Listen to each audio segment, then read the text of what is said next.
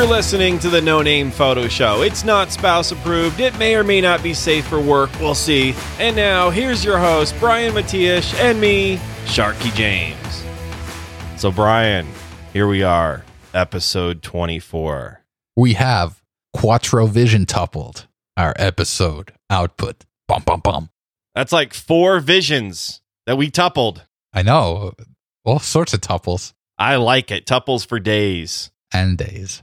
Why don't you tell people what's in this episode? Sure. So we're going to start off with a topic. This stems from a topic from a few weeks ago where CVS is I don't know if they're international. They're definitely a United States-based goods and pharmacy, kind of like Walgreens. They announced that they are banning any of their photos that have to do with beauty products. They're banning Photoshop work done to them. And that kind of leads into a variety of other little branches that we can talk about. And then we're going to go to the second topic, which is more generally about photography workshops and what you should, if you're interested in taking one, what you should look for, things that should set off red flags, and all sorts of kind of stories that have happened. So with that, and then we of course have Sharky, our What's on Your Gear Shelf. It's going to be a great show. Absolutely. Because it always is, because it's us. That's right. I mean, and I think people like us. And with that, if you want to hear more, if you want to subscribe, if you want to get to the show notes, you can do so by going to nonamephotoShow.com.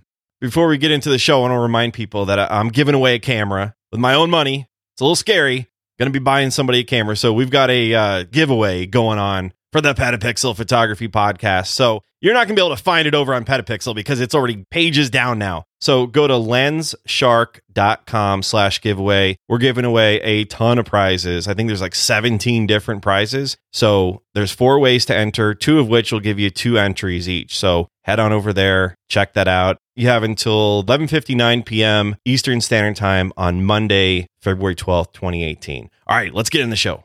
Sounds good. And it is a very cool contest because you get to choose which camera you want. So, Sharky, this, again, I mentioned this kind of, when I saw this story in mid-January on Petapixel, I thought immediately, like, this is going to be a good topic. And since then, fortunately, not fortunately, but more situations have developed in this vein where I think it'll fill out the story. So, the original story, like I said, CVS had announced that they are banning Photoshop, any sort of photo manipulation to its beauty product photos. And I personally, this is I love it. I think it's great news, especially in a time where, if we want to call it the Instagram life, where everyone's posting their most manicured stuff. When you're talking about beauty products, you want to get an accurate representation. Like if I see the same thing with car commercials, when I see a car commercial and I see this, someone like during the Super Bowl, there was a Kia car commercial, and Steven Tyler, the lead singer for Aerosmith,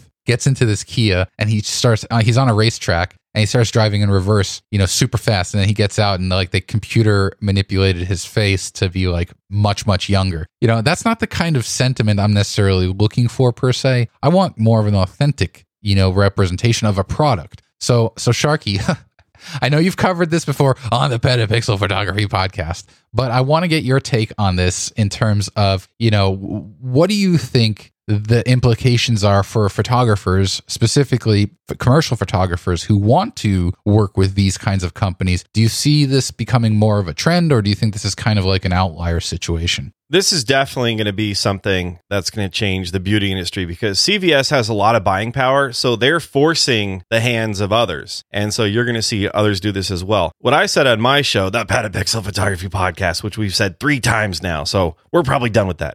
This will force others to do it. And also, for models who have perfect skin, they're probably going to get the jobs now, or pretty close to perfect skin. People still want to see, even though they don't want to admit it, they want to see beautiful people on the cover of magazines and ads, etc. They don't want to see someone with horrible skin. They want to see someone who looks nice. So these companies will hire people who look pretty close to perfect, I think. And we've gotten to the point, I think, in society where nothing fools us anymore. When we see a box cover, we know it's been airbrushed from here to, wherever. And I think that where it affects photographers, not just photographers who want to work with these companies, because that's such a small amount of people, is in your own work. If you're shooting, let's say, engagement sessions or senior photos, etc., how much retouching do you do? And, because I've made this mistake in the past, I told you a long time ago, I've since wised up to this. We're maybe talking like 10 years or so ago. I'd remove people's flaws. I would improve them.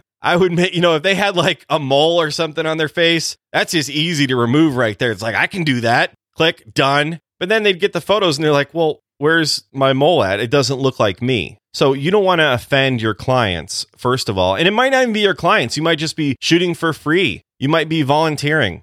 Yeah, shooting a friend or family or something. Exactly. So if someone has a zit or whatever that's temporary, the general rule is remove it because they don't want to see that forever. But if they have a port wine stain or they have a mole on their face or a droopy eye or whatever, don't fix it because then they're not going to put that on their wall because people are going to be like, that doesn't look like you. Yeah, I mean, I think so. I mean, taking it back to, I like what you were saying in terms of bringing it to practically what, the kind of work that, say, an individual a wedding photographer or a senior photographer would have to consider. But before we do, I do want to highlight, this is quoting CVS pharmacy president Helena Folks, and she says, quote, as a woman, mother, and president of a retail business whose customers predominantly are women, I realize we have a responsibility to think about messages we send to the customers we reach each day. The connection between the propagation of unrealistic body images and negative health effects, especially in girls and young women, has been established. So there has,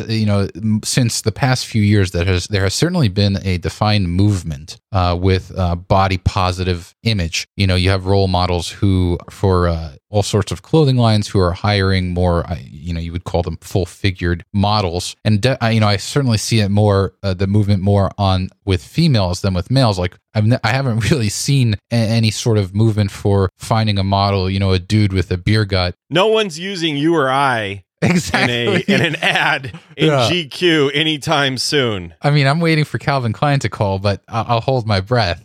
Maybe a Taco Bell ad or something, yeah. Exactly. I mean, to get my chalupa so I can enjoy that. But no, I think this is really smart. But where this ties into, there are two ways that you could look into it. The first is this kind of like little flash in the pan story that went recently with a few weeks ago, where you had Reese Witherspoon and Oprah Winfrey. They were on the cover of Vanity Fair, and there was it was Annie Leibovitz, who's just a legendary portrait and fashion photographer and celebrity photographer. This photo was photoshopped where Oprah had an extra hand, and it wasn't, everyone thought Reese Witherspoon had a third leg. It turned out it was actually material from her dress. But point is, like, that's one kind of, once you start doing these photo manipulations, that's where you can get in trouble. But more kind of hitting home was this story. This is really outrageous. And goes, Sharky, to your point in terms of, let's say you're a wedding photographer, you're doing an engagement shoot. So this story came from F-Stoppers, and the title is Wedding Photographer Accused of Fat Shaming After Over-Editing Engagement Photos. Hold on a second. Didn't a couple episodes ago you said you're no longer going to reference F-Stoppers? No, that's not the case at all. Basically, I was upset because the editor or the author of this one post that was with Elia Liccardi, he edited the post. I mean, clearly removed a significant section of it where he was quoting Elia. He removed it, and there was no sort of edit note, no update that indicates as such. And to me, that really bothered me. But I still subscribe to F-Stoppers. I mean, they come into my RSS feed. Just like Petapixel does. And Petapixels, I have my issues with them as well. So here, Sharky, the story is that, to really summarize it, this wedding photographer she was hired, photographed this couple who, would be, are on the heavy side. When she delivered the photos, she clearly was a bit liberal with the Liquify tool in Photoshop. And for those that don't know, in Photoshop, there is a vastly powerful and supremely effective tool called a Liquify tool. And that literally allows you to move contours, into different places. So you can slim things, you can expand things. It's really powerful. But Sharky, this kind of goes to what you said about the mistake you made. Like, first, she just made the assumption. And is that what you did? Like, you made an assumption that you wanted that to kind of fix the skin of the person you took a photo of? I was going a little bit cray-cray with the spot removal tool, and it was probably late at night, and I thought, well, why not? But you know what? Like I always say on my show, which I'm not going to mention, I'm going to, the Petapixel Photography Podcast. Just because you can doesn't mean you should. Right. And so I learned that lesson because I had a little talking to from, well, I was shooting them for free. This was doing just like a lighting test, a strobist kind of thing. And they're like, why did you remove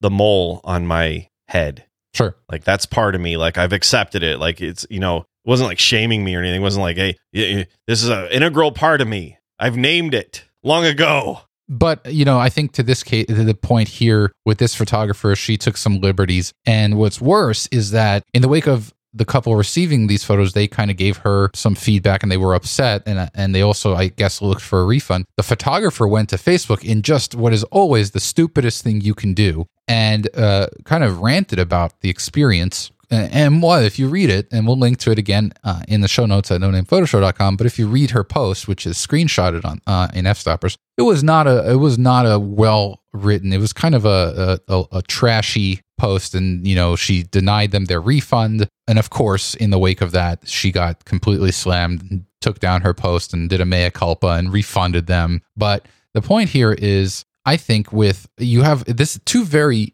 opposite sides of the scale in terms of photo manipulation of a portrait. You've got the whole with CVS and other kind of fashion and beauty things where you want it to be accurate, like some sort of representative. You want to show that, if I could use a word, maybe like attainable. Like you said, if you see the cover of something like a beauty product and the person is perfect, porcelain skin and just impossibly beautiful, that sets a really tough expectation or a bar, especially with girls and young women. Definitely guys don't have that nearly as bad. I mean, fractionally. But on the other side, you've got people like this newlywed couple who clearly know. I'm sure that they know their situation in terms of their weight and their health. But to have it kind of almost like being robbed of, I guess, dignity by like, oh, here, I took the liberty as photographer of making you thinner because you're fat.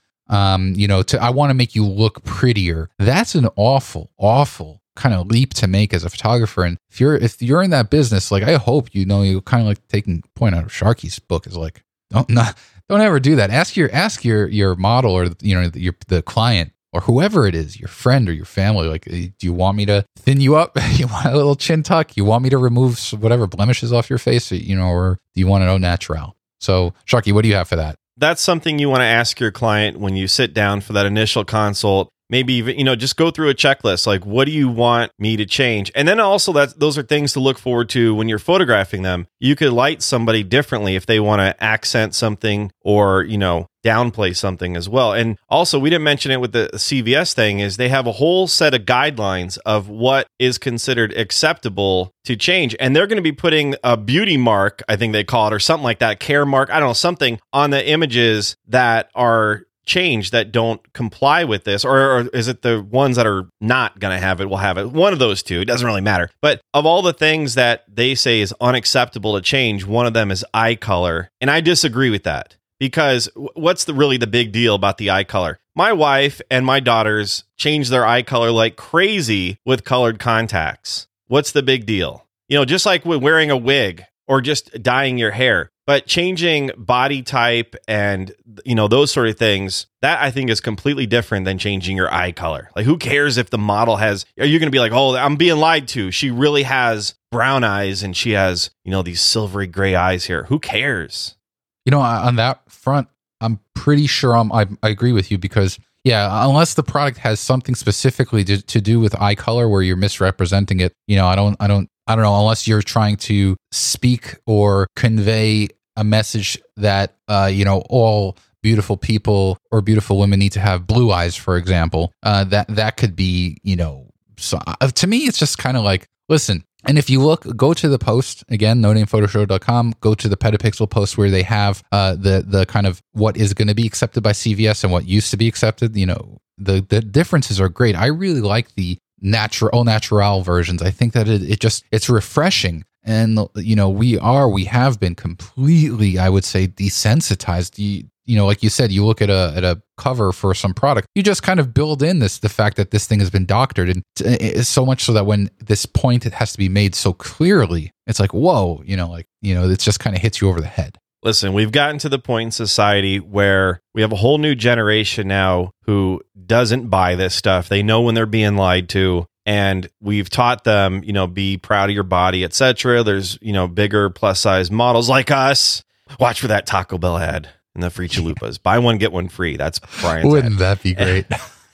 That would be awesome. And so it's getting to the point where I think this will be less and less of an issue. And I think we put a fine point on this. What do you think? Yeah, I agree. I think this is good, and I hope this is food for thought for our listeners. So let's move on to the next topic, Sharky, and this has to do with workshops. So before I do anything about it, let me just ask you, have you ever either led or been a part of a photo workshop? Never. Never? I will in the future, I'm sure. Never. I'm trying to think. I've gone to photo club kind of things, and sure, but I've never been a part. I'm trying to think, because I have a bad memory these days. I don't think I've ever, definitely not one I've ever paid for. Gotcha. So I would say let's go with no.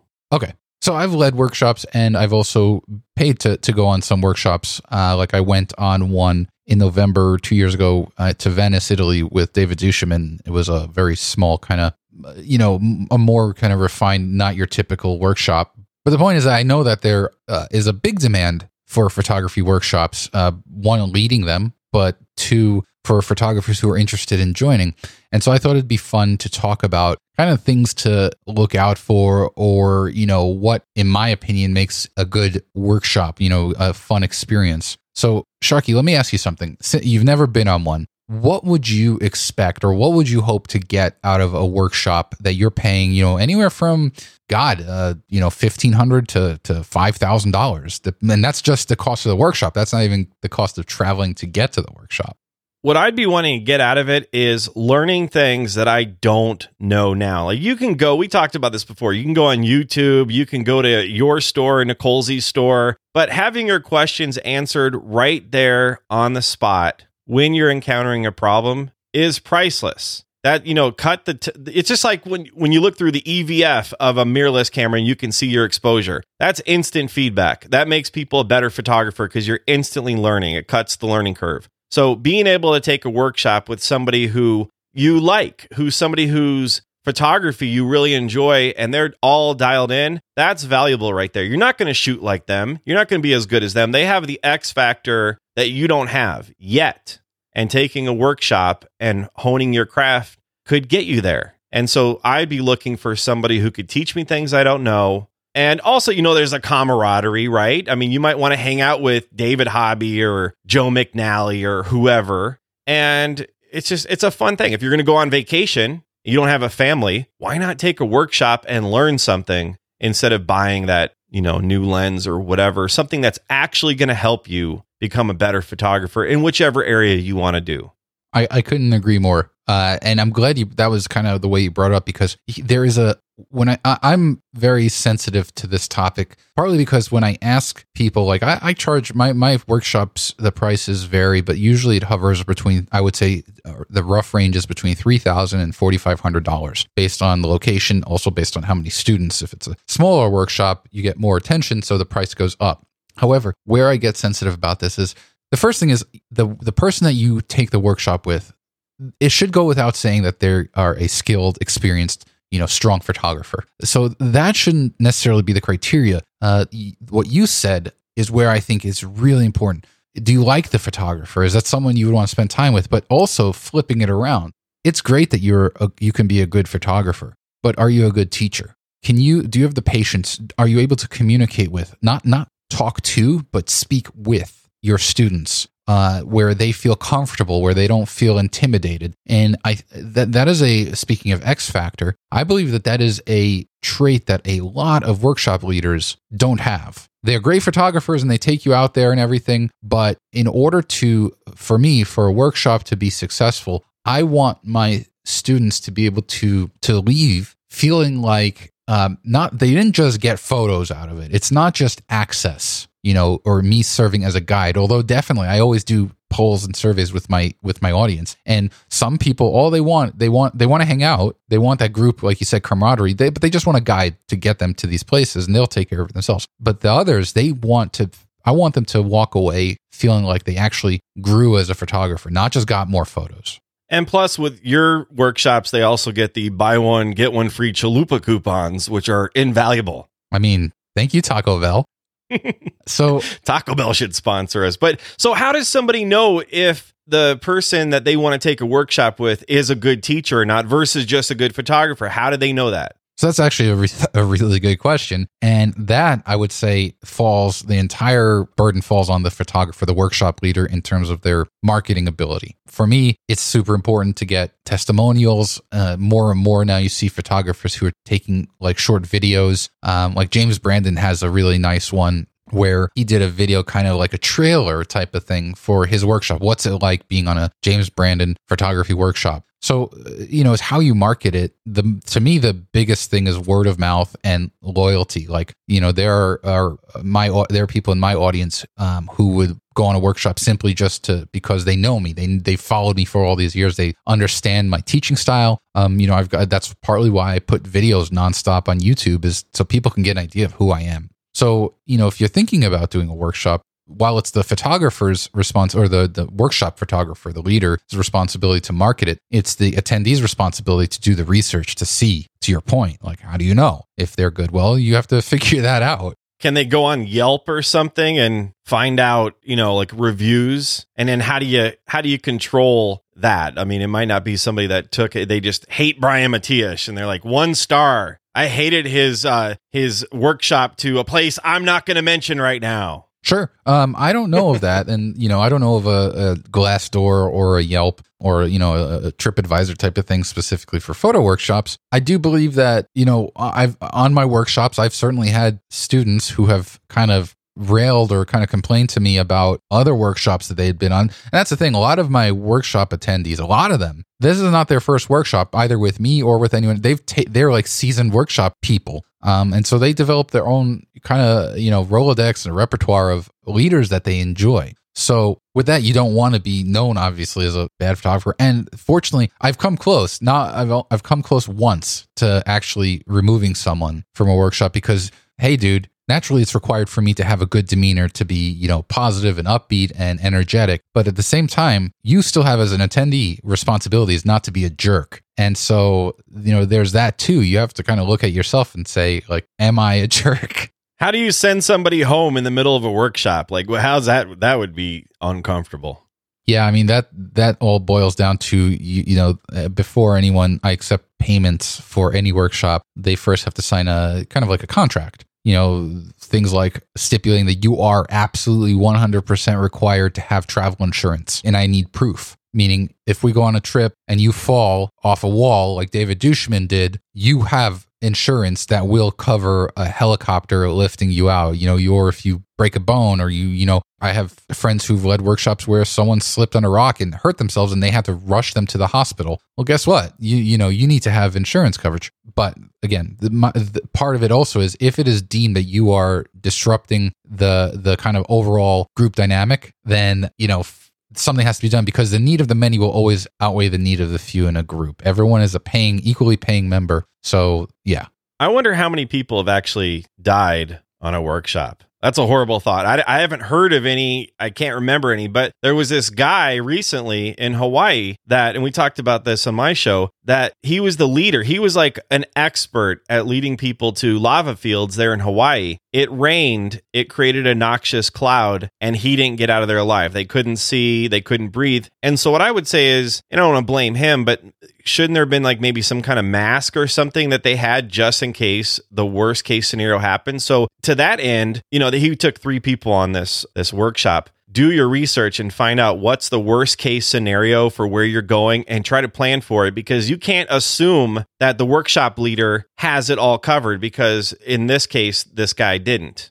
Yeah, I mean, that was tragic. That was Sean King in Hawaii, over on the Big Island. And like you said, let me put myself in the shoes of one of the 3 attendees. When I go in a workshop and I'm a paying member of a workshop, because I've gone on a few where I was kind of, I was friends with the leader and they kind of let me join. But when I pay, I have a certain expectation that the workshop leader has it dialed in. And this is kind of why I'm glad you brought this up. Partly why I want to have this conversation here. People who are looking at workshops is, you put your trust in your workshop leader, not just their expertise in photography and teaching, but also in understanding the terrain, the environment. If this is a, on location course or event, it's tragic. I mean, don't get me wrong. It is I am with you. I'm even if there is a 1% chance of, toxic fumes coming up, I would require everyone to have, like you said, gas masks. I don't know what the likelihood, like you said, this guy he is a seasoned veteran of that location. He was kind of like a staple of that area. But for me, a good example, Sharky. So I paid to go on the very first Cuba workshop with The Giving Lens. The Giving Lens is a kind of humanitarian workshop company that our friend Colby Brown, who's a former guest, he started that company. And when they go to a new location, it's always kind of like a scouting trip. So I went to their first one to Cuba, and there were a few situations where it got hairy in terms of like, we don't have any rooms. Like, we might not have rooms to sleep or put our stuff on. We might have to sleep on the ground. In those situations, I want to give a huge shout out to the instructors there, Kate and Colby. They handled it. I mean, they were on top of it. It was something, it was a curveball, came at us at left field, but they got it so every single person, including them, everyone had a bed that night. And so that to me is part of what a hallmark of what a good workshop leader will do is like, they just, oh man, we're supposed to go to this waterfall, but the trail got, mudslided out. Guess what? They just know what to do otherwise. They always have plan B and C and D. That's the hallmark of a good photographer leader. But like I was saying, don't assume that the workshop leader knows how to do this stuff. Also plan. Ultimately, you have to take care of yourself and your safety. So don't don't put your safety in someone else's hands entirely, is what I would say. Sure. And kind of earlier, what I was saying is do your research on the leader, not just if they're a good educator, but, do they know their thing? Do your research in terms of ask for references. There's nothing that's stopping a workshop attendee, a potential attendee from asking the leader if they can provide some references. No one's ever asked me that. And as I said, I'm like, man, that's a good idea to offer that up. Like, hey, here's some people who took my workshops. Go at it. Maybe, incentivize them. So Sharky, I mean, let me ask you, we'll close this out. If you could take a workshop, 2 questions. 1, who would the workshop leader be? And 2, either where or, what subject matter would you want? You've asked me this before, actually. And the answer is now and will always be Joe McNally. He's the master. He's great. Or maybe like Gregory Heisler. Somebody who's like a really, just an amazing lighting master would just be great because you can pick their base of knowledge is so deep that you won't even touch like a billionth of what they actually know. So think about all you can learn from them in like a 3-day workshop. That would be just amazing. How about you? Who would you take one with?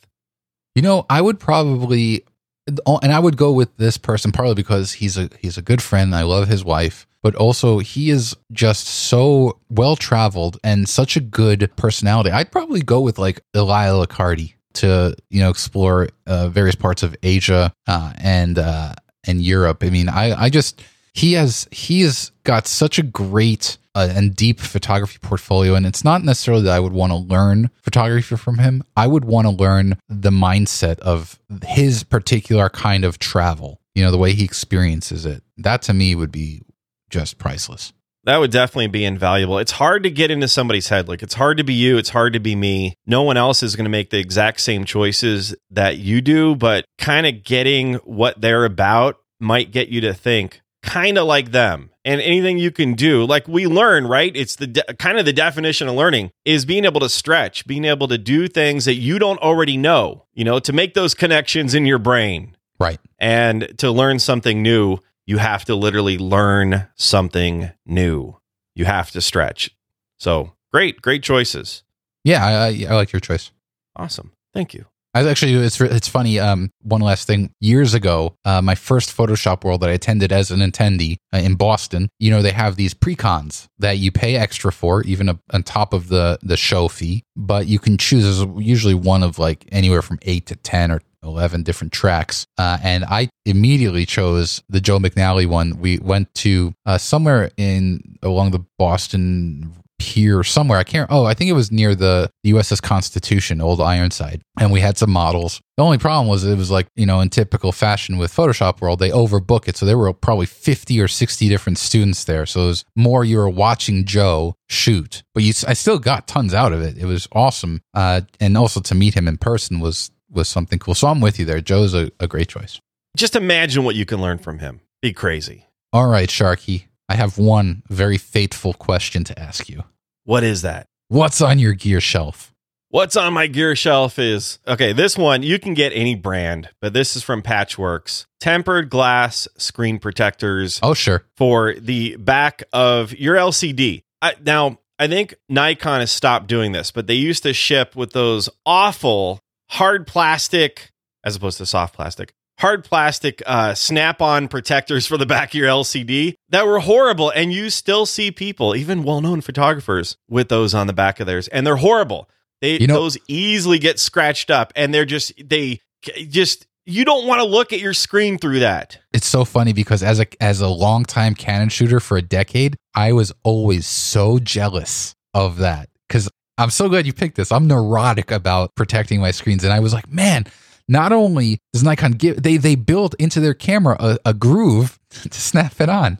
It has a groove or two grooves. And the thing is just, the first thing I did is when I got my D700 is I broke it on purpose. Just like done. No temptation to use that. And so what I used back in the day was there was this product from a company called ZAGG, Z-A-G-G. Oh, sure. They're based in Salt Lake City, Utah. And they used to make protection for the leading edge of Apache longbow helicopters and other ones. And it was like this film, this kind of like rubbery kind of film. Right. And you would put that on your LCD screen. And it wasn't optically perfect, but it was pretty close. And it was like self-healing. I don't think it really does heal itself so much, but that's what I use to protect the back of my screens and also the top LCD too, if you have one of those. Now, so what I use is most people use, just like you do on your smartphone, is this tempered glass. And this one's 9H, so 9 hardness. You want to protect your glass. You're going to put it on there. It'll be there. You won't even know it's there. You're good to go. That glass will break instead of the screen itself. But I don't think this is a massive problem because you don't see people breaking their LCDs that much. But why not? This is $15.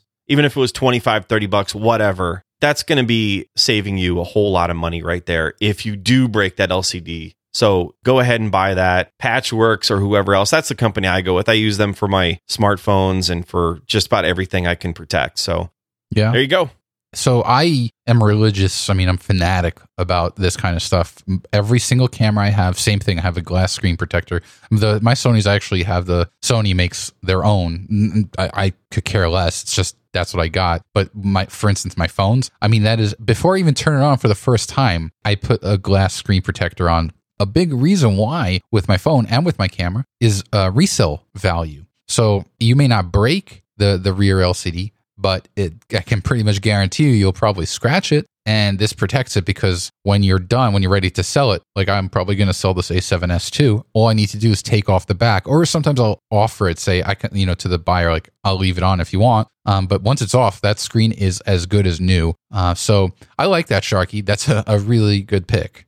It's the same thing with, like, we talked about this before. I don't think I made it my pick, but the lens coat product, that neoprene, if they make it for your particular lens, it'll, help it with the resale value because it'll get nicked instead of, your actual lens and stuff. So sure. You want to think down the road, if I want to move up to a different lens or camera, whatever, I want to protect it as much as possible. So there you go. What's on your gear shelf? So my pick is by a company. I'm not sure if it's iLED or iLead. It's EYELEAD, funny English language. But what this is what you would use for more of a dry sensor cleaning. It's a long stick, and on the other end of it, there's kind of this like jelly-like sticky, looks like, it feels kind of, well, it doesn't feel like anything because you're not supposed to touch it at all.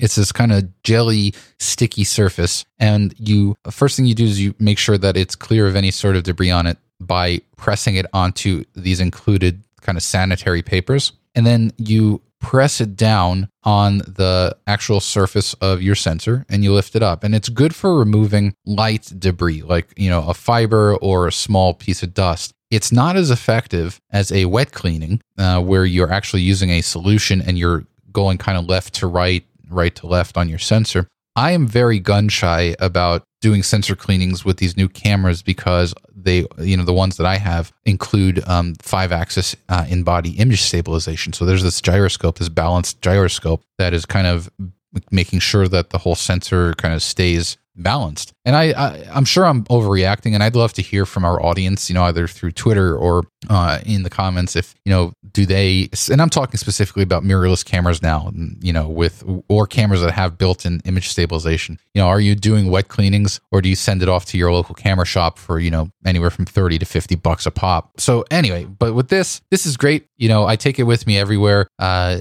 lot of times if I'm switching my lenses in the field, almost always something gets in there. And if I catch it early enough with this thing, it's just gone. So, but I don't ever do that cleaning in the field. I wait till I'm in the hotel room or wherever in my car, and I do it there. So that's that, Sharky. Awesome. Great pick. Best practices: don't change your lens outdoors in a dusty environment. I always do it with the body facing downward, the opening, whether or not that works or not, I don't know, theoretically. And I don't clean my sensors. I just try not to get them dirty in the first place. And I shoot at f2.8. Done.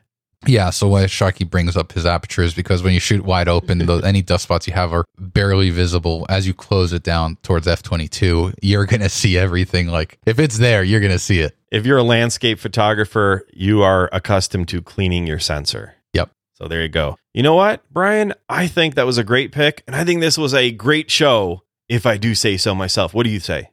I say so too. Now, you mentioned contacting us. Don't forget the hashtag on Twitter, AskNNPS. We forgot to mention that the last, 10 episodes or so. And where else can people find us, and specifically you? Sure. So you can find me on my website, matiash.com, matiash.com.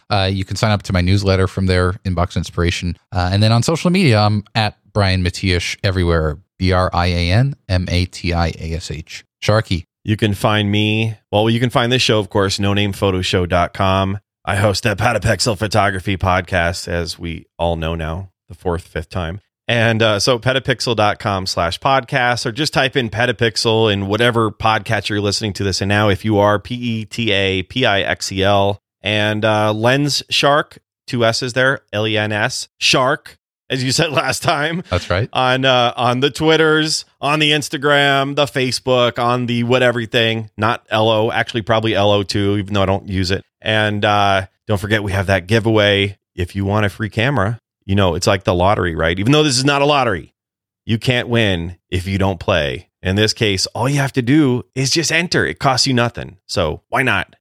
May the odds be forever in your favor. Absolutely.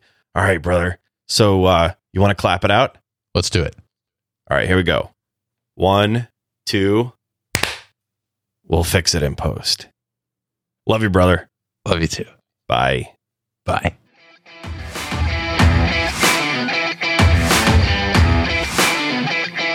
Thanks so much for listening to the No Name Photo Show. Sharky and I would be thrilled if you would subscribe in whatever podcast app you're using and tell a friend. So how about we do this again in the next episode? Yeah, let's do that.